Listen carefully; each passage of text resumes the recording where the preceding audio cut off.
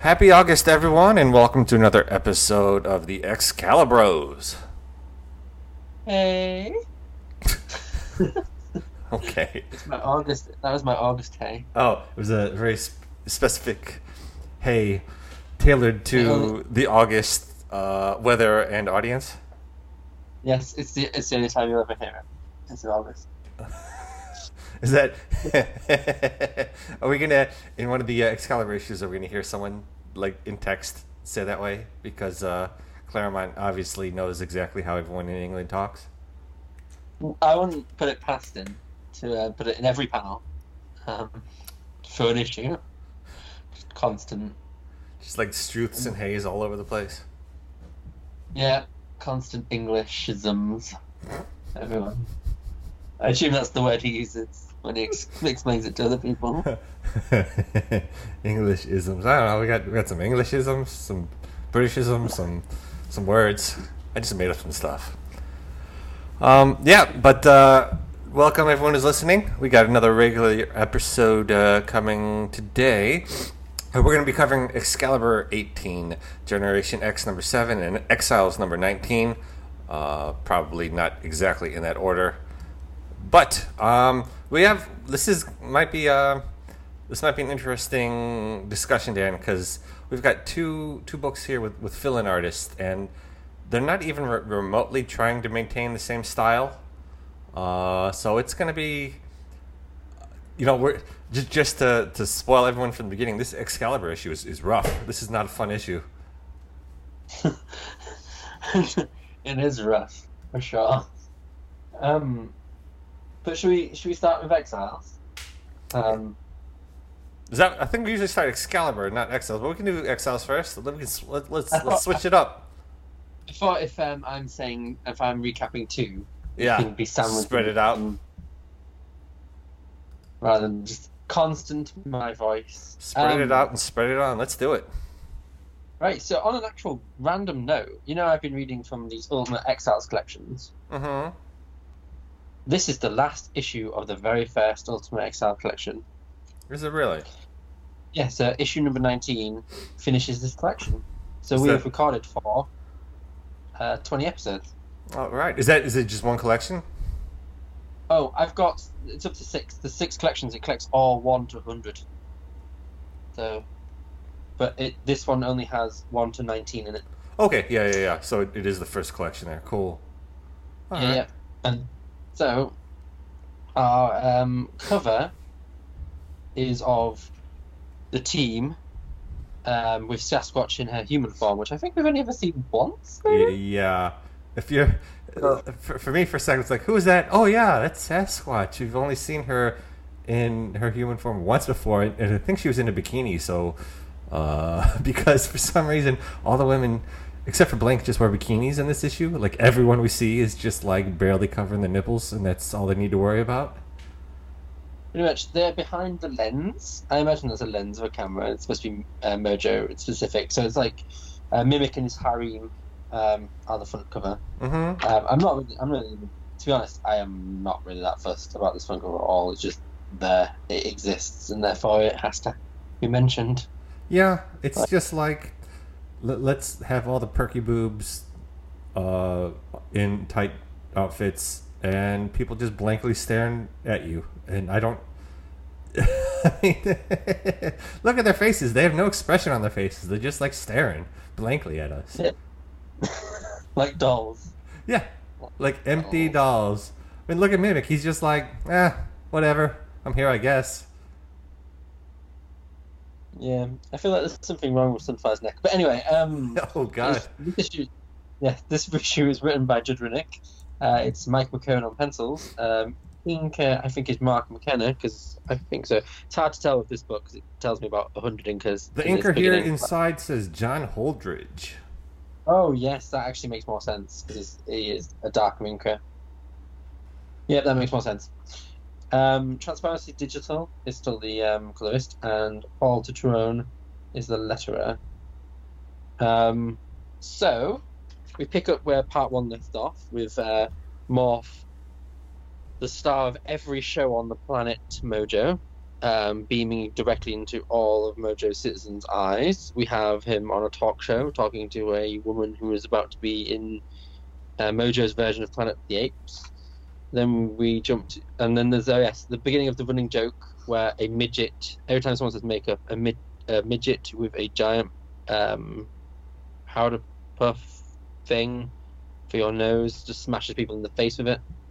So from the talk show, we go to the hillbilly sketch, which is just, I am as apathetic to what's happening as Mimic Morph himself. The first half of this issue, the humor falls flat on every panel. There's nothing like this first, like, oh, it's the Morph show, is the most unfunny show I've seen in a long time. I genuinely feel like it's purposeful because it does seem like Morph is over it as well. Oh yeah. And then we find out that Mojo is also into porn and wants you to buy Morph Gone Wild, which is the thing I want to see, to be fair. So we have a lot of like pictures of Morph going wild in different scenarios, showering, driving, spring break, and then he's just talking at the end, and we have a credits roll of everything that ever happened in the show is done by Mojo from production to production.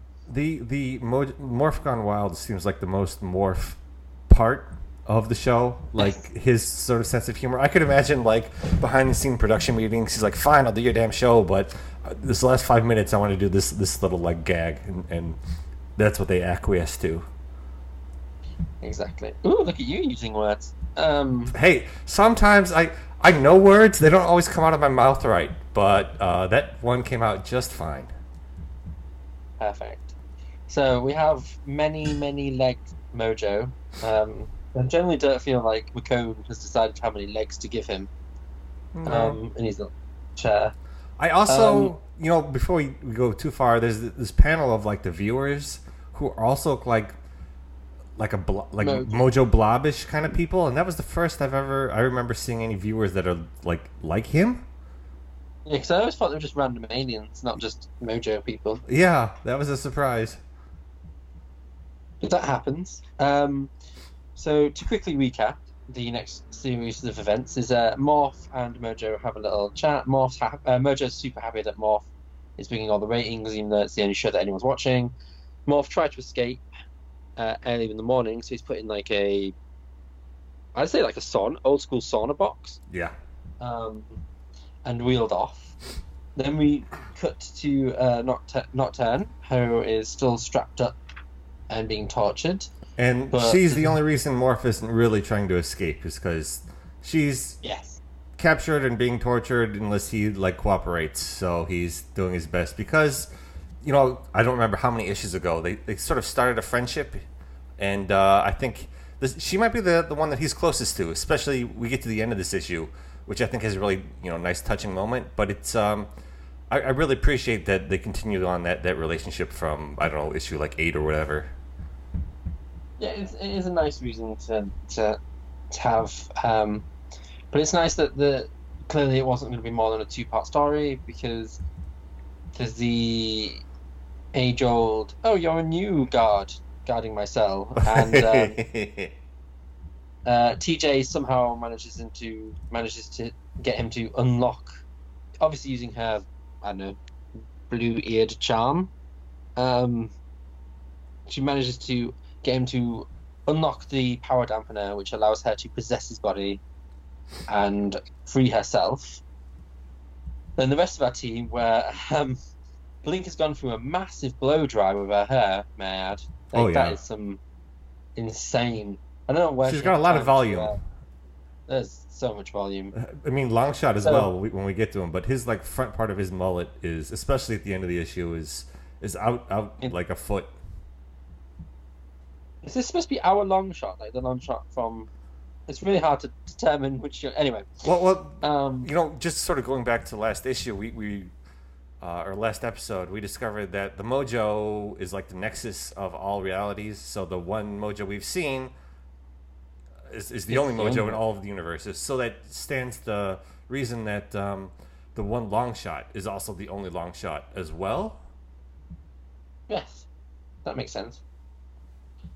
But anyway, we have the rest of the Exiles breaking Longshot out of jail, but he is just broken. He's a broken man who doesn't want to go and help because he's just bored of losing all the time to Mojo. So even though Cal tried to be inspirational, he's just fed up as well and gets Sasquatch to just drag him out. And then talking about these pages, you had mentioned earlier about the darker inking, and there is just dark shadows all over this issue. Yes, it is just. I will get to the art later, not to crucify it. Oh no, no! I don't want to crucify this artwork either, but it's very noticeable, especially in this page of Cal trying to persuade Longshot. It's just half their face covered in shadow. Yeah, it's like someone knocked over an ink bottle onto the page and tried their desperately hardest to make sure it didn't look like they did it on purpose. Yeah. But anyway, yes. So Morph's prepping for the next show, but TJ, possessing the security guard, talks to him. They launch a jailbreak and manage to get so far until Mojo grabs them both by the head, and then explosion! Longshot with his astonishing, I don't even know what to call it. What mushroom happened? hair. Yeah, what happened? Like it wasn't this like. How did this expand exponentially to like what is going on? I can't even explain it. Maybe because now Blinks isn't as voluminous. Maybe she delves up. He like siphoned off all the volume from her hair into his own. He is lucky, and it does make an impact. So we have like the rest of the team and Longshot appear to save the day, but Morph turns into a kind of more monstrous version that we've ever really seen, like a spiky monster Morph. He still has a little bit of fun with like a spring for the lower half of his body and the thing hands, and some really like Doomsday-esque knuckle dusters, as he beats Mojo within an inch of his life, and is about to decapitate him with his own sword. Wrong sword, Saracen sword, there we go. Until the Time Broker appears and essentially says, yeah, you can't kill him because that would just fuck up all reality. And don't worry, if he keeps doing what he's doing, he'll fuck up his own reality anyway. None of you can really do anything. You've done enough already. Time to move on. What Mojo did was like a disease, and I've only just noticed, and therefore I'm the antibody which will stop it. And as they're all like, oh, digesting the information, we have my favorite and only decent scene in the comic is between Morph, the usual jovial, hopeful one, and TJ comforting him, and they just want to go home, and it's really sweet, and then it ends.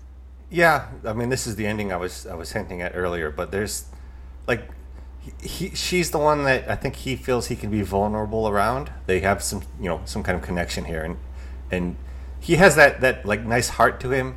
He's kind of the heart of the team in a way, and around Nocturne he's able to sort of let that out and sort of grieve and move on. And it's just a really sweet couple of, like, I guess it's a page and a third, but it's really nice. It is, and to be honest, artistically, it is actually not too. Yeah, everyone's randomly in bikinis for no apparent reason. Yes. Apart from TJ, who you could probably like because she was tortured, you could kind of understand.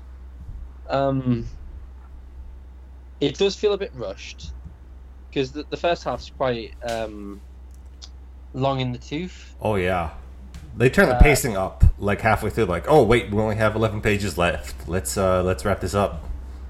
And I kind of do like the fight sequences and the panels between when Nocturne and Morph are like running around and then Morph's beating up Mojo. I quite like most of these panels. Hair aside, most of the actual issue looks not too bad. I think some of the colour work is a bit bland, to be honest. Like it's sort of leans towards the more dull side of digital colouring. Yeah. It kind of leads into the worst tendencies of it, and the inking is just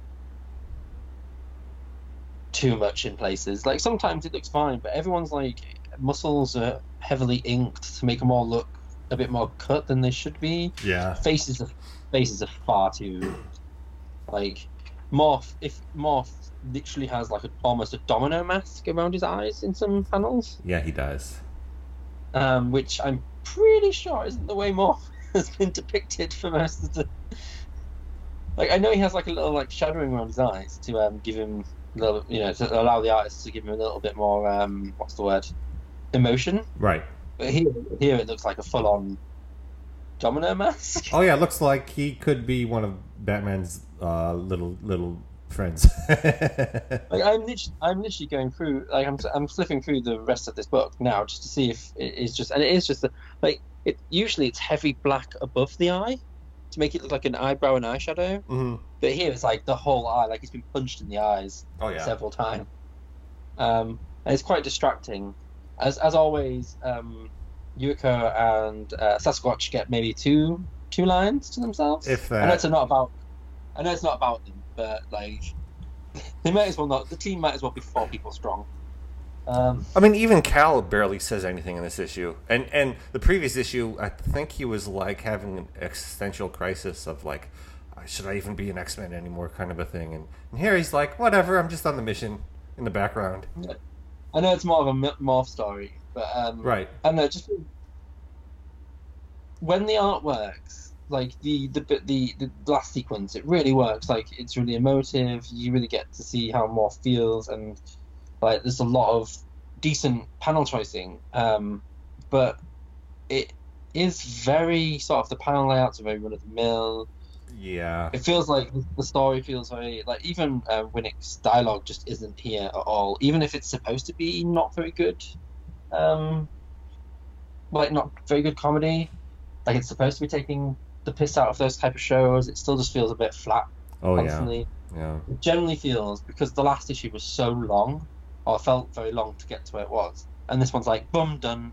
It's like, it feels like someone somewhere was like, this can't be 3 issues. We can't have 3 issues of Mojo. Well, to be I don't know, to be fair, but to be honest, I was happy we were done, because I think you, me, and Jason as well are just like, Mojo. We've had enough of Mojo, and this feels like the same Mojo story. Like, oh, he captured some more people, and he's going to use them for TV stuff, and then they escape.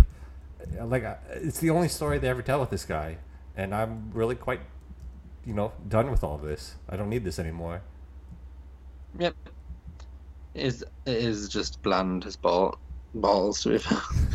It feels even worse. I want that phrasing. That's going to be the name of the episode, bland as balls. Just so you know. It best be. It's not the yeah, it just feels like one of those sort of...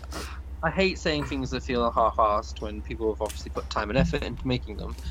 But it generally feels like one of the issues where it's just like, we're done. We're finished. I'd finish this, you know what I mean? Just get it done. Because like TJ, from the looks of it, from the last issue, made it sound like she'd been tortured for ages. Right. And like, from this issue, she made it tortured for ages. And then she's like, oh, you're new, done. 2 pages, done. Yeah. But I'm glad it's over. It's very much mid to low tier Exiles. Yeah. I think story wise, and I mean, it has its nice moments. I agree. I like the fight scene with Morph and just going to town on Mojo, sort of filter my feelings through his actions on that scene. That was kind of fun. And the poignant moment with, we've already kind of beaten to death here at the end is really lovely. But the first half just it's kind of a slog to get through, and then they like flip the switch and suddenly it's over. But the artwork wise, out of the books we read today, this is probably the second best art. Maybe I don't know. It's hard to. It's between this and Generation X. Let's put it that way. Talking about slugs to get through, I have this will obviously cue in viewers. We don't have viewers. I'm not Mojo. Listeners to how I feel about the next book, but it took me almost half an hour to read Excalibur. Yeah. I mean, that's like actual breaks. We'll get to that in a minute. Let's not delve into that any more than we need to. But you know, I feel like the story for Exiles was okay, as you said, sort of mid tier, middle of the road. The artwork was fine except for all the heavy shadowing and the sort of bland colors, but it was maybe like a little, not quite. If we're going like 1 is the worst and 5 is the best and 3 is the middle of the road, I'd put this a little bit above a 3, like a 3.5, just for its some of its nice little moments here and there. And you know, we've had some wonky artwork for Exiles, and I wouldn't call any of this wonky. It's just maybe someone put a little bit heavy hand into the inking here that is a little disappointing. But all in all, it's fine. Yeah. Yeah. Alrighty. Alrighty. About as far as I go with it. Well, bland as balls. Moving on over to Excalibur number 18.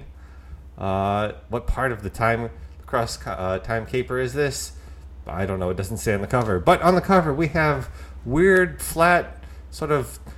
I mentioned to Dan right before we started recording, but like fake Speed Racer, old 70s anime style, I guess. Inspired artwork happening on the front. I assume they're supposed to be toys, right? Or something. I'm sorry? I assume they're supposed to be like toys or something. Oh, this feels, especially with the car in the background of this cover and sort of the theme of Jamie Braddock just like driving in a race perpetually, feels very Speed Racer-ish to me. Because, like, obviously the stuff in the background and they're ripping through paper, the wrapping paper, maybe? Whatever, it just... I'll be honest with you, if this was issue 1's cover, I would have never touched it. Oh yeah. I don't mind, like, Excalibur is the book where they should do these wacky ideas, but this feels like someone didn't actually study the source work they're mimicking here. It's like, from memory, oh yeah, Speed Racer is like this, so we'll just draw it, what the hell, off the hip. And none of this looks good at all. I mean, I don't know if the insides are any better. And the weird thing about the insides is we'll have panels that'll look like regular, you know, late 80s comic books, and then panels that'll look like this, and I don't know what's happening. It's just yeah. Yeah. Alrighty, well, let's jump in past this horrible cover to space with Phoenix and lots of dialogue, and oh boy, if Claremont isn't just someone let him off the collar and he just wrote everything he ever wanted to in this book. And we get to see... Go ahead, Dan, if you have something you want to add. This feels like if the last couple of issues, he was a little bit more... there was a lot of words, but he was a little bit more... What's the word? Restrained, because he's probably working on something else. It feels like he's had a break from the other X-Men events, and now he's allowed to do what he wants, or he's decided to do a little bit more, and it is not pleasant to read at all. You know, fair warning, halfway through this book, I kind of stopped reading all the words because otherwise it never would have gotten through. Just sort of cursory reading at the second half in terms of dialogue here.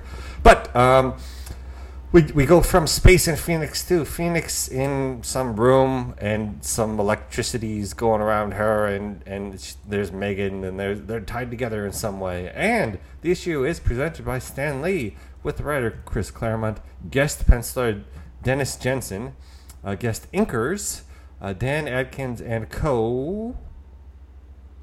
Okay. Like, an army of other people. Yeah. Letterer is Jade Moyd. Colorists with a plural S is Mike Rockwitz and Brad Vanketta.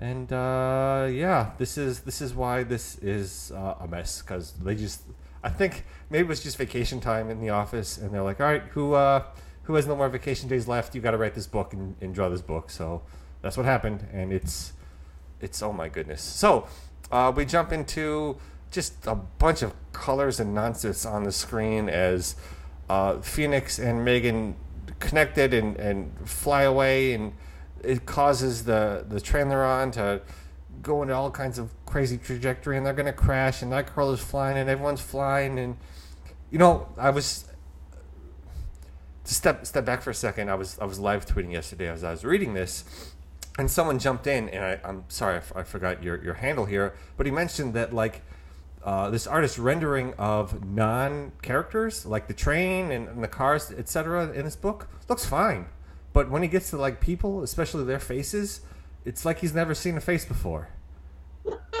I mean, look at Captain Britain in the bottom right corner of this first page or second page. Who is this? Sorry. Yeah. So they're going to crash, and as they're crashing, we see that the evil, and we just found out Omega level mutant. Don't forget, from the Hickman books. The Braddock sibling, Jamie Braddock, has been racing in his red racing car in the desert when this train almost crashes into him, and Megan flies out, and using his awesome skills, he's able to catch her with his like 1985 Porsche Lamborghini here, and he's just like the coolest guy in school. And does this mean they're in reality then? Is this the right? Go ahead. I'm sorry. Is this? Because what confused me was like, are they home then? Because Jamie's here and he seems to know what's going on. He's pulling all the strings of reality. Yeah. I'm not certain. They kind of hint at that, or maybe, we had the issue before where he was being used, and he was, pulling the strings, and maybe his consciousness is sort of branched out into other alternate universes where he's able to just live life that way as well. I don't know. I also don't understand why the colour of the front of the train, the engine itself, has changed from silver to black. In the blink of an eye. The coloring is all over in this issue. You see Jamie Braddock, his first image, he's in the car, and he's all brown. Like, everything on him is brown. His colors, his hair is brown. The next page, he's in a green shirt, and his face is, like, dark gray. And then when he catches Megan, he's in a brown shirt, and he's back to being a white dude. So, I don't... They just, like, threw colors at the page. None of this looks thought out at all, you know what I mean? It's just like... I have a bucket of paint, and I just threw it at the wall, and that's what we went with. I'll let you go through this. I'd say Speedster, it generally is like the longest book in existence. All right, well, jump in if you feel like there's something you wanna complain about, because I'm just gonna be complaining otherwise. Right. So my main complaint, then, I'll jump in straight now. Right. We're about to talk about this whole thing that I assume it's linked to last issue where Megan helped Rachel reform and restart with the consciousness of the planet. Mm-hmm. So I assume they're linked, but Claremont sort of plays it like an actual mystery. I'm like, it's not really a mystery when it's like you've literally told us why it's happened last issue. It's not a mystery. I feel like you're just treading water on this, and then they just keep doing this sort of like, oh, she's tranced out, but it's okay because she's practically naked now. And then she's talking about herself, saying that she's like, she has tough hair for a tough gal, and I'm like, who is writing this? Like, it's not very. Part of me wonders if Alan Davis was like working on other parts of the story, and they just needed a filler. So he's like, whatever. They're just on this other planet, and we'll get some fill-in artists to write this while Davis sort of finishes up the story, maybe.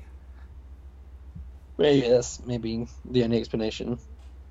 Otherwise, I mean, it's like everyone took the week off and just let a bunch of monkeys in a room make this issue. It's just a mess. Speaking of messes, as this train is collapsing, Captain Britain does another dumb thing. So very in character, he further breaks their only mode of transportation through like the multiverse because he's upset at his brother for saving his girlfriend, which is a weird thing to be angry about. And just goes flying after him. And then we get some pages that are definitely drawn by someone else because we're in a different art style that's like 1960s newspaper comic strippy, if you know what I mean. And the face on the bottom left corner of Rachel is the most. It will give me nightmares. It gives me nightmares. It almost looks like people in the 70s who were like heavily on drugs would be depicted this way.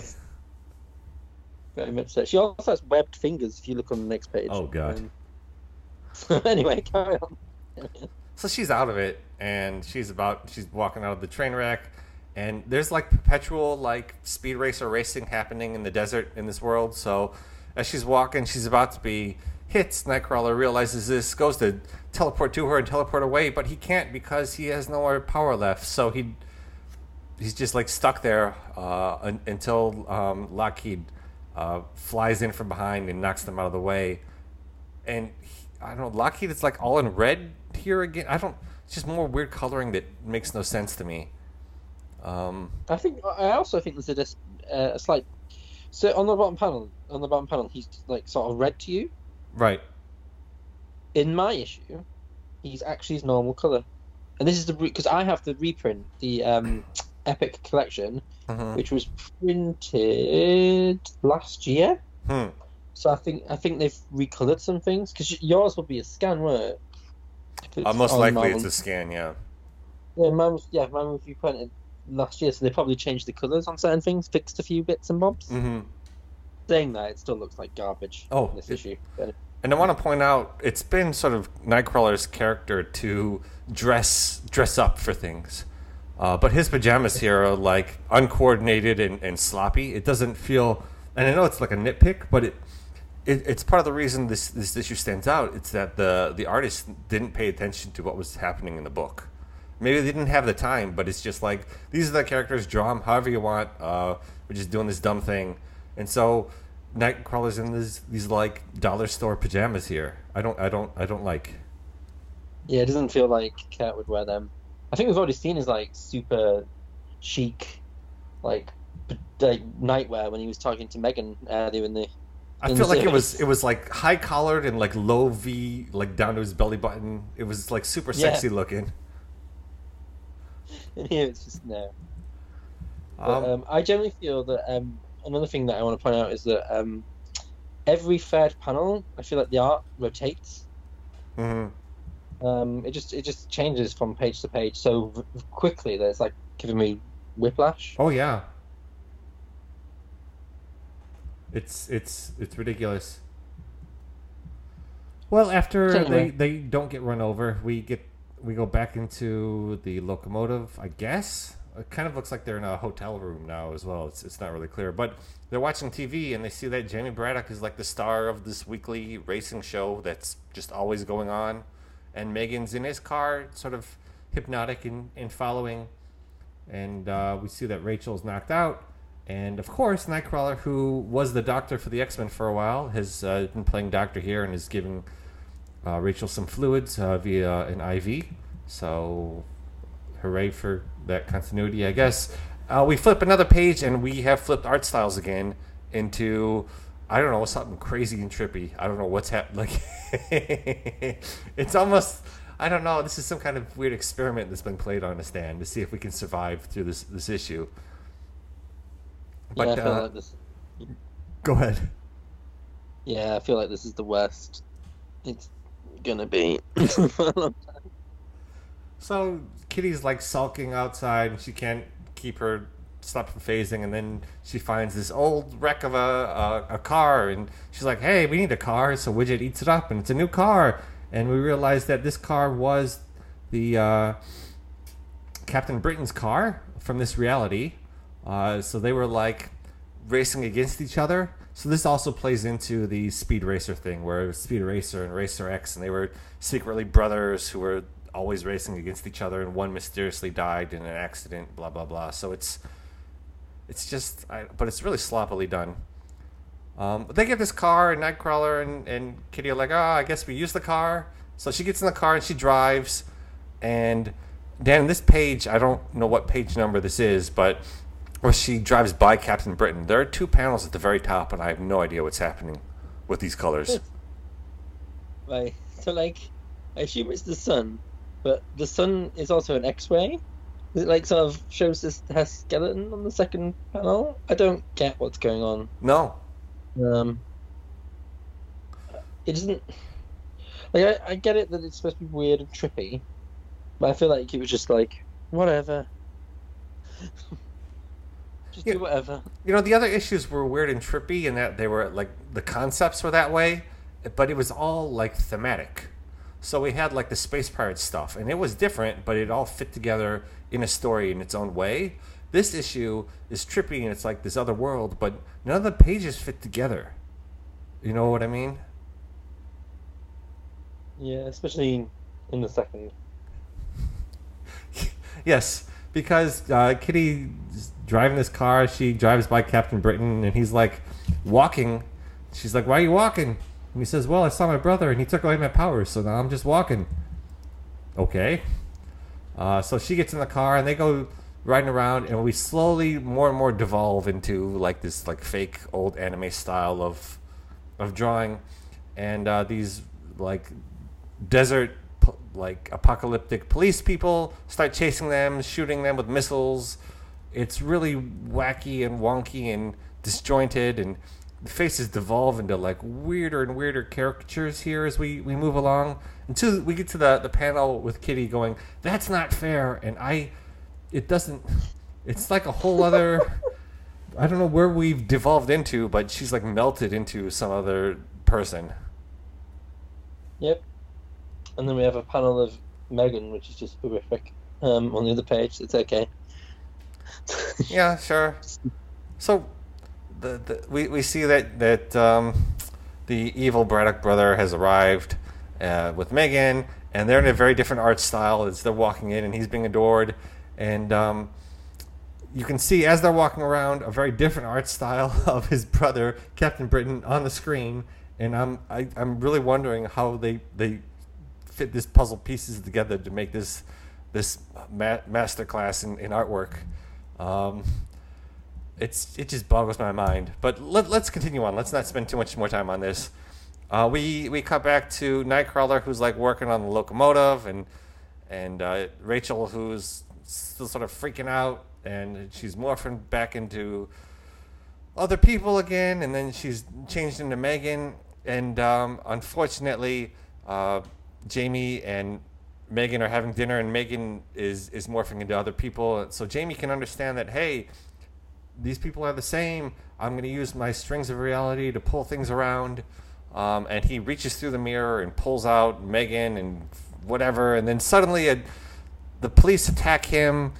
And then Kitty and Captain Britain attack. And things explode. And it's just colors and visual nonsense. And then there's a monster. And then there's fire.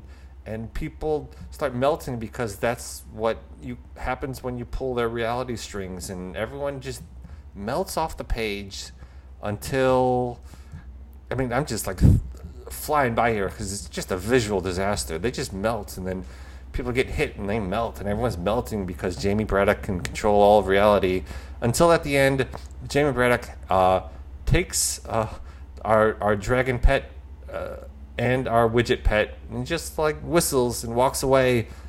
Kitty's just fallen off a cliff. Nightcrawler, who knows? Megan is maybe dead. Captain Britain's all upset. And then it's like, next, Madripoor Nights. And I just thought, oh God, we have to go through another issue of this. When I got to the end here, like, please no, I don't need. Please, I hope the next issue has our regular scheduled artists because I can't handle this anymore. Nope. Not to destroy your life, but no. I like this. The second half of this book, I don't want to go through again. That's why I flew through it because it's just nonsense on the page. It's a different art altogether, but it's not. At least it's not the ones that you've just read. I think it's a different person altogether. Yep. Well, all I'm going to say is it took me almost half an hour to read because not only is it like a visual, because visually I get what they're trying to do, like. Mm-hmm.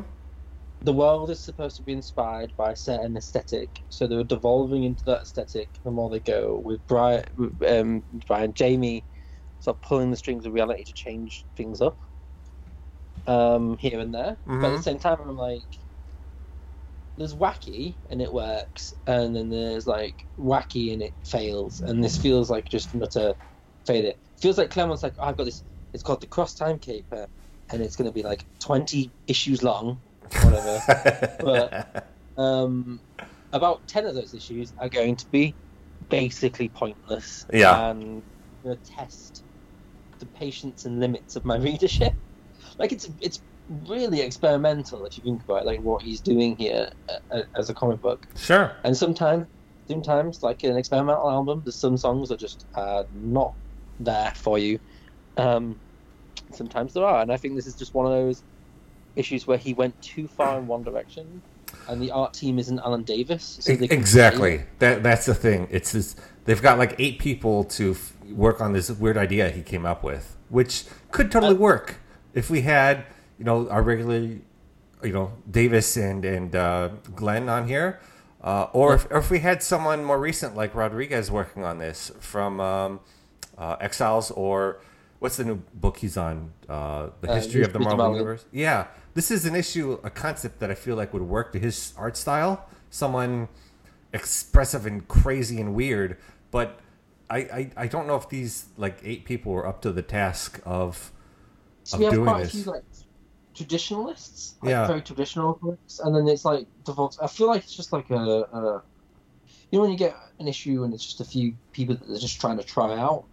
Yeah, it could be that. Feels like that to me. But my biggest problem is that with Alan Davis away, Chris Claremont can play, and my lord, fill every panel with too much dialogue. Oh yes, too many words. I don't care about people who are like, you get so much more words in the past. I was like, that's not a good thing. No. You want to pay for quality, not quantity, every time. Like, you know what I mean? And he's just saying things for the sake of it, feels like, half the time in that issue. Yes. But yes, there you go. I didn't like it. No, this is probably the worst Excalibur issue we've read. Yes. Way worse than that X-Babies thing we read with Jason. This is the worst thing. This was probably half as long and took me twice as long to read it. Yep. It is just a disaster. Yeah, I mean, looking forward to the next issue. Not like I'm looking forward, but like looking into the future. Marvel Unlimited says that the penciler is Rick Leonardi, with inkers Al Milgram and Terry Austin, which colorist also is Brad Venkata, who I guess was the colorist on this issue. It sounds familiar. But that sounds something more palatable than what we had here. So maybe they tie it up in a fashion that we might enjoy better. Fingers crossed. Yeah, but otherwise I'm just like, I'm done with this story. I could skip the next issue and just get back to Alan Davis. When is he coming back? He comes back later. I can't remember exactly when, but it's definitely not by the end of... Right, so let me have a look very quickly. So what I have in my hand, the Epic Collection, goes up to issue 30, and we're on issue... Our next issue is... 19. He don't come back. He don't come back for a while. There is one issue with him. Because that's his art style. So he comes back in maybe 24. Okay. I'd say, actually, no, that's 2. There's 2 of his... I'm going to say he comes back at 23. For how many issues? Just one issue? For 2 so far. There's the other issue... yeah, let's just say he comes back in 23, and we just have to deal with filling artists until 23.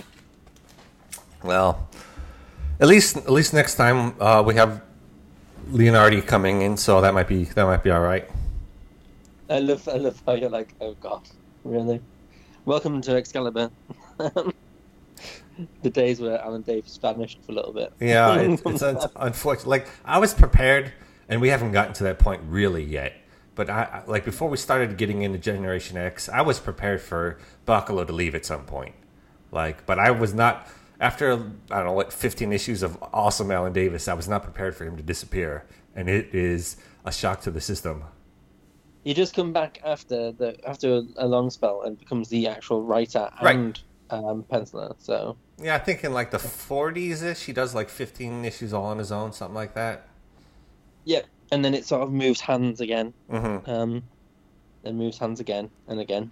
But anyway, yeah, we'll get to that when we get to that. But it's just frustrating to have, the first however many issues of or episodes of our podcast here. Excalibur was the gold standard. It was constant and dependable, and it's sort of devolving into a grab bag of, well, it might be okay, or it might be the weirdest, dumbest thing we're going to read.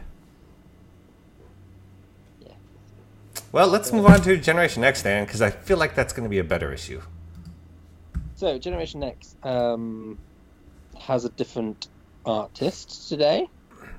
We have a guest artist in Roger Cruz, but we have Scott Lobdell as the writer, Mark Buckingham is the inker, we have Steve Buccioletto and Electric Charon as the colours, Richard Starkins and Comic Craft as the lettering. So I think mostly everything's the same. Mm-hmm. Roger Cruz. And I know for a fact that Roger Cruz's art later on, sort of early 2000s, completely changes from this style into something a little bit more. I quite liked his stuff, and he does quite a lot of like the Academy X Kids stuff, if I remember correctly. But anyway, we have a front cover by Bacalo, and it's lovely. Though I think the colouring is very digital. So some of it seems a bit odd to me, moving from like simple, normal colouring to digital. But we have Sync. Sorry. Old habits die hard. It's all right. Sync and Skin with Artie and Leech, and they're all tooled up to make something. Mm-hmm. We have. I just love the fact that Leech is serving lemonade next to a rabbit, and Bacalo has to have his random like animals in the background, you know. I really like it. It's really bright. I generally do love like how like stern the two Gen X's are, but Artie and Leech are just like having fun. Oh yeah, it's a lovely cover. It's very nice, and we start with a ponytailed banshee holding a woman's arm in the rain, where we can see every random pearl-like raindrop around her. And this actually is a pearl necklace and a bracelet, and therefore doing the whole Batman thing. It's very bizarre. Because I'm sure water doesn't work like that. But anyway, we have in a castle, because it is always a castle. Sean's basically failed. A woman falls to her death. He's recounting a time where he was an Interpol agent and he was trying to kill the psychotic Russian evil mutant that no one knows who he is because he always keeps getting away, and he shoots her, gun at him and everything. And then Emma, in her most Emma outfit. Yes. You know, when I was live tweeting, that was something I mentioned. It was like, Emma is...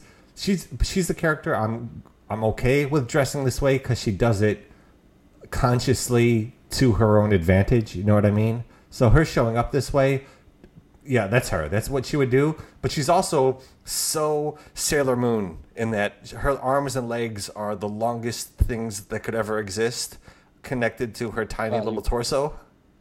Later, Sean has the longest legs I've ever seen any human being ever. In his short shorts? So, in his short shorts. He's painted on short shorts. Yeah. Yes. So Emma appears to him and is complaining that he's having this nightmare, and she's just in it because it's his fault. And they have a little discussion, and there's a lot of recap dialogue in this, which I think is really heavy-handed exposition. It's almost as if they think that you haven't read the last issue, and it's like I don't know if this issue was advertised as like a jumping on point or something, but like it makes it feel like it's some sort of jumping on point because everyone is reiterating the fact that the girl dormitory was destroyed, therefore the girls have moved into Emma's house, which I didn't even know she had a house on the school grounds. So they moved into Emma's house, and now Emma and Sean are in Sean's house. And because they're too close to each other, she's picking up his crazy dreams. And she's all like, I can totally help you. And then he's like, no, I keep it to myself. And then she basically flings her quilt at him and just walks off naked.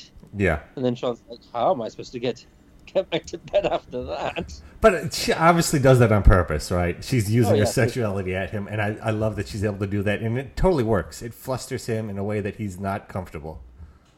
Yeah, it even makes his face even uglier than the artist has already made it, so that's impressive. There are panels here, like you mentioned, uglier. There's a terrible panel where we're looking sort of over the shoulder of Emma at Sean, and he's an ugly face. But there are other panels, other pages where he looks sort of mid to late '90s stylized muscle man, like where he's in the castle, and they don't look.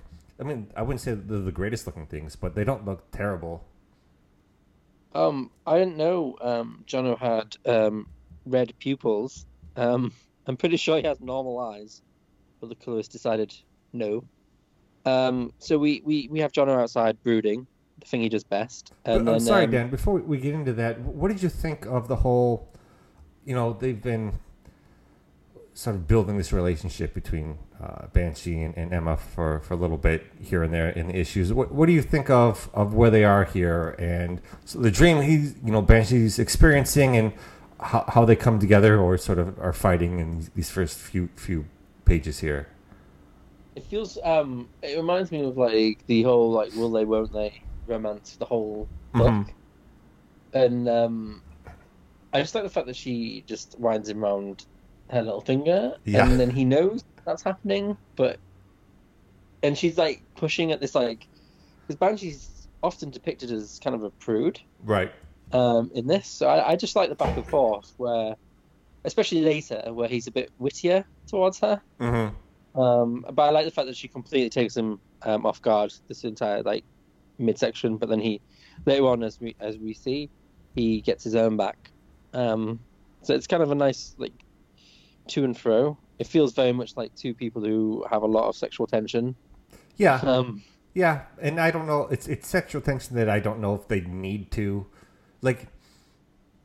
Maybe the creators at this point were envisioning the both of them getting together. It's very tropey, but in my head, it feels like sexual tension, like control of the group tension that doesn't necessarily have to lead to them just like jumping in bed. It just feels, Yeah.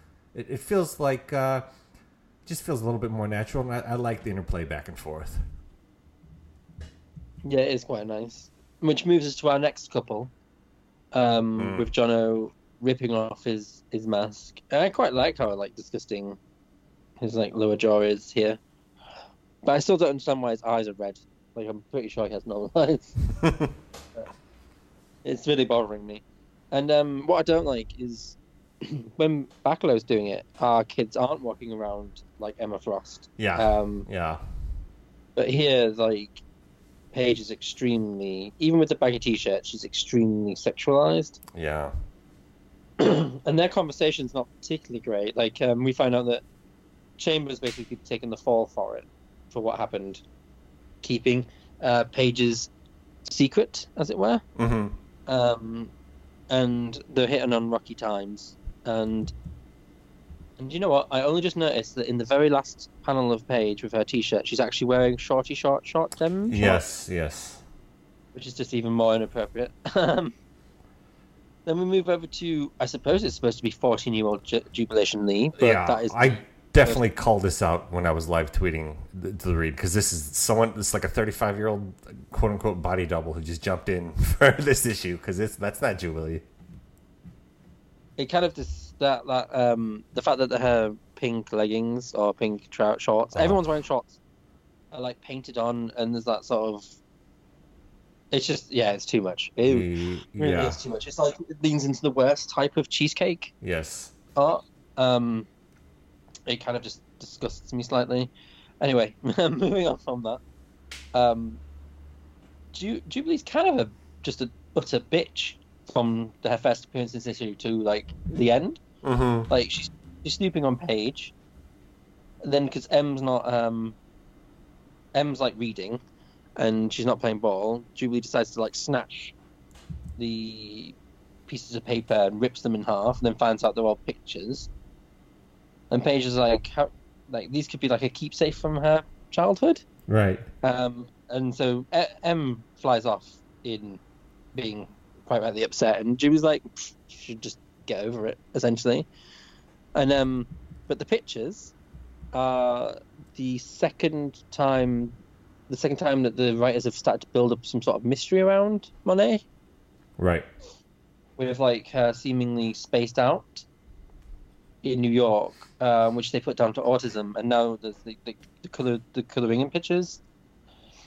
And then we move over to the sort of happier portion of the issue, which is Skin turns up to the biodome or the danger grotto with some nails and a hammer, and Sync's there, and with Penance and Artie and Leech, and they're all talking.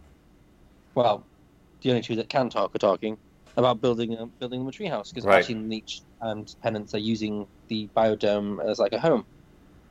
So they're just happy. Everyone's doing pitching in.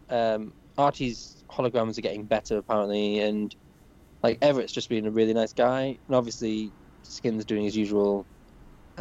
It's all good, but I have to always put something down because that's kind of his character. Like he always is a bit snarky and a little like sort of negative. Then we before we jump away here, I want to just talk about this like kind of full like double page spread here of when Skin walks in and Sync is there to greet him, and I love that Penance is in the background, sort of like peeking, seeing what everyone's doing, and it feels like the artist tried to be like Bacalo-esque here in the way that there's a good bit of detail, and people are in there. You got to like look for all the little pieces that are happening here. I like this page, but I have a question on Leech. He, the previous issue we read, Emma was captured and she couldn't use her powers because he was awake. But here, people are just using their powers, like Skin's using his powers to help lift the kid up to the treehouse here. Is he in control? I thought that it was like when he's around, people can't use their powers. Feels like here he's in control. Maybe it's like a threat thing where he feels threatened, it just turns on. Maybe. Because Moreau could use her powers next to him. Right. So it's kind of like maybe he can direct it at. I don't have a lot of experience with the character, so this is just sort of for my edification. It's all right. But anyway, we jump to Island where it's very rainy and stormy because apparently that's Island, and an old woman goes into a bar to find a phone. Because she has no phone home. Yeah. Then we jump to Gateway, who's just meditating, and then pictures fall on his face, and we find out that Monet is his sort of student, and he's her mentor, and they talk to each other, and he silences her before she can talk more, keeping more mystery to the reader. Which I will tell you one thing, spoilers, I won't tell you what the mystery ends up being, but it is not what Scott Lobdell had intended it to be. Right. At all. They made the change, yeah. He left before they could answer it. And that was the one thing he was annoyed about, I think. Well, we'll get to that when we get to that. But, exactly. There's this page of just the broken up panels of Gateway meditating. And I really like this layout here. It's just really nice and quiet, and the images, or rather the torn up coloring book flying across his face sort of tells a nice little picture here. I like this page. Yeah, I really like it as well, to be honest. I think it's got like a nice like sense to it. I kind of like the fact that I quite like their interaction as well, to be honest, even though he doesn't speak. Right. And then we have what I was talking about before with Sean and Emma, and they're talking about what's happening with Monet and Gateway, but they're also like sort of sparring backwards and forwards. Sean basically is wearing boxer shorts, the tightest boxer shorts you'll ever see. And then there's that ridiculous panel where his legs are just insane. Like, I don't see. I don't know. Yeah. And then, but there's a nice moment of like Emma confessing to having to kick Leech in order to escape last time, and how that's sort of like haunting her a little bit. And Banshee knew, but he was waiting for Emma to tell him on her own. And it's a nice kind of like bonding and growing moment. I really appreciated this.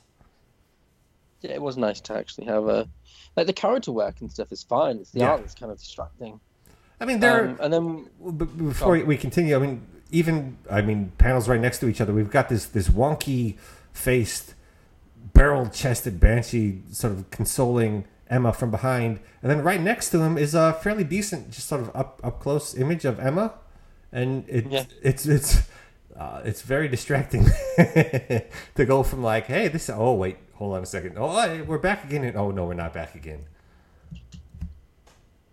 Exactly. And then we have Jubilee saying that there's someone on the phone for Banshee. Banshee goes. The old lady talks about the fact that Cassidy Keep has vanished, and then as meta as this book has been, we've got Jubilee saying, "Yay, road trip," as it ends with it's like, where in the world is Castle Cassidy? And like, I generally think Sean should wear more appropriate shorts. Oh, around the kids.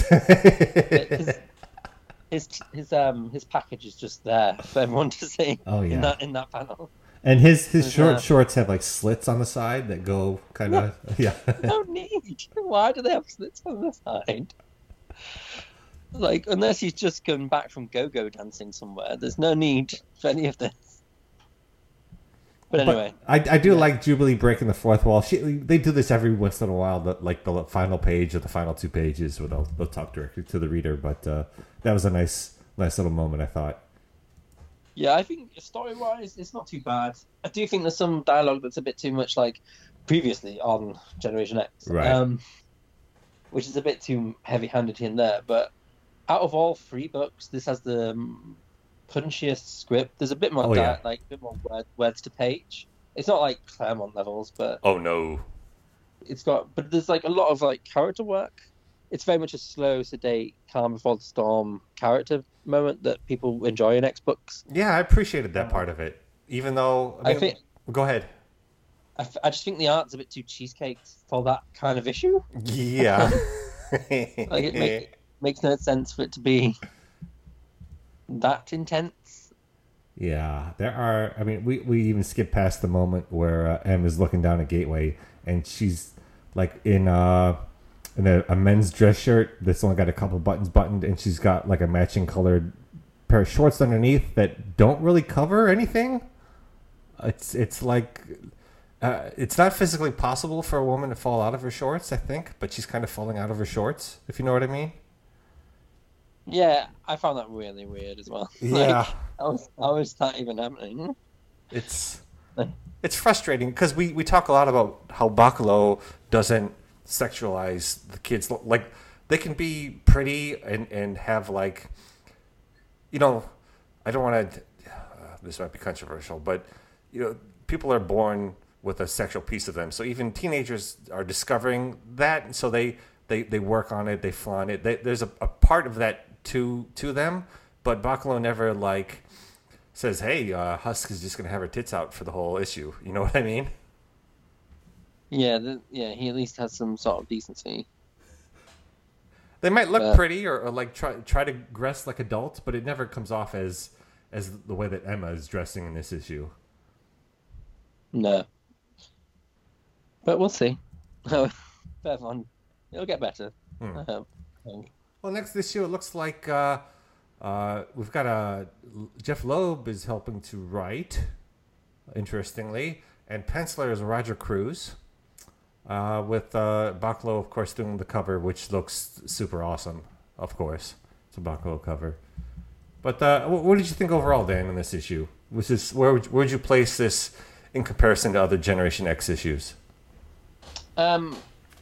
Script-wise, it's kind of up there as a decent-ish one. I think it's like a mid-tier. The art sort of drags it down a little bit. I think when I read it when I was younger, I probably didn't notice anything other than the art's changed. Right. And like sort of just it'd probably be an issue where I'd really enjoy the relationship bits and then be like, okay, it's finished now.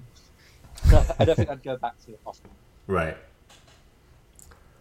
Well, yeah, I think I kind of agree with you. I like the X books when they take a breather between missions and just have the characters interacting and moving, you know, have character moments and relationships progress. It's kind of nice. But we talked almost ad nauseum about the wonky artwork in this book. I wouldn't say it's as disturbing and troublesome to get through as Excalibur, but there are moments that make this less than the previous issues. So it's been kind of a weird grouping to pick through, Dan. we don't normally talk about what was the best and what was the worst, but what do you think was the best issue we read this episode? I'm kind of leaning towards maybe Exiles, or maybe. And then I'm like, well, but then Generation X had some nice character moments. I don't. What's your take? I don't think there was a specifically best issue for me. There was definitely a worst issue. And yes. But I don't think there was I don't think either of them are strong enough to get ahead of each other. Right. I think one was good in character work, the other was better in art. I don't know. I think they're both so run of the mill that it's kind of Yeah. Unfortunately. Very much so. Anyway. Well, that was our 3 issues for this episode. Next, you could probably catch us on the Patreon episode. We're going to be viewing, and I mean, we're not going to be viewing while we record, but we're going to view and then talk about the first X-Men movie from, is it, 1999, 2000? Around there? 2000. Yeah, it's 2000. I think. All the X-Men in their black leather and people turning into puddles and all that sort of stuff. That happened. I forgot that happened. Yep, it's a thing that happens. So you can check that on our Patreon page. But normally, Dan, where can people find us? Normally, you can find us at Excalibros1 on Twitter, which we can talk to us on there for, or look out for everything we're reviewing. And if you type in Excaliburs, we're the first thing that comes up on Google. So that's on our podbean.com/Excaliburs. Go to iTunes and everywhere else you can think of. Right. So, yeah. I mentioned it a couple times during recording, but I did quote-unquote live tweet while reading these issues yesterday. And please feel free to comment back. I know a couple people did, give me some shout-outs, made some comments, but I'd love to know your thoughts about the panels and pages that I pointed out there. So we're always looking for more fan interaction. And it's been, even though the issues were kind of mixed, Dan, it's always lovely to talk about these books with you. Yeah, it's to be fair. Next up, we're taking over the podcast that goes snicked, as Jason is dealing with some family issues. So we're stepping in to talk about House of X and Powers of X. So you'll probably this episode you'll listen to now will probably be out just before that comes out. So stay tuned for that, and we'll see y'all next time. See you later. Bye-bye. Bye.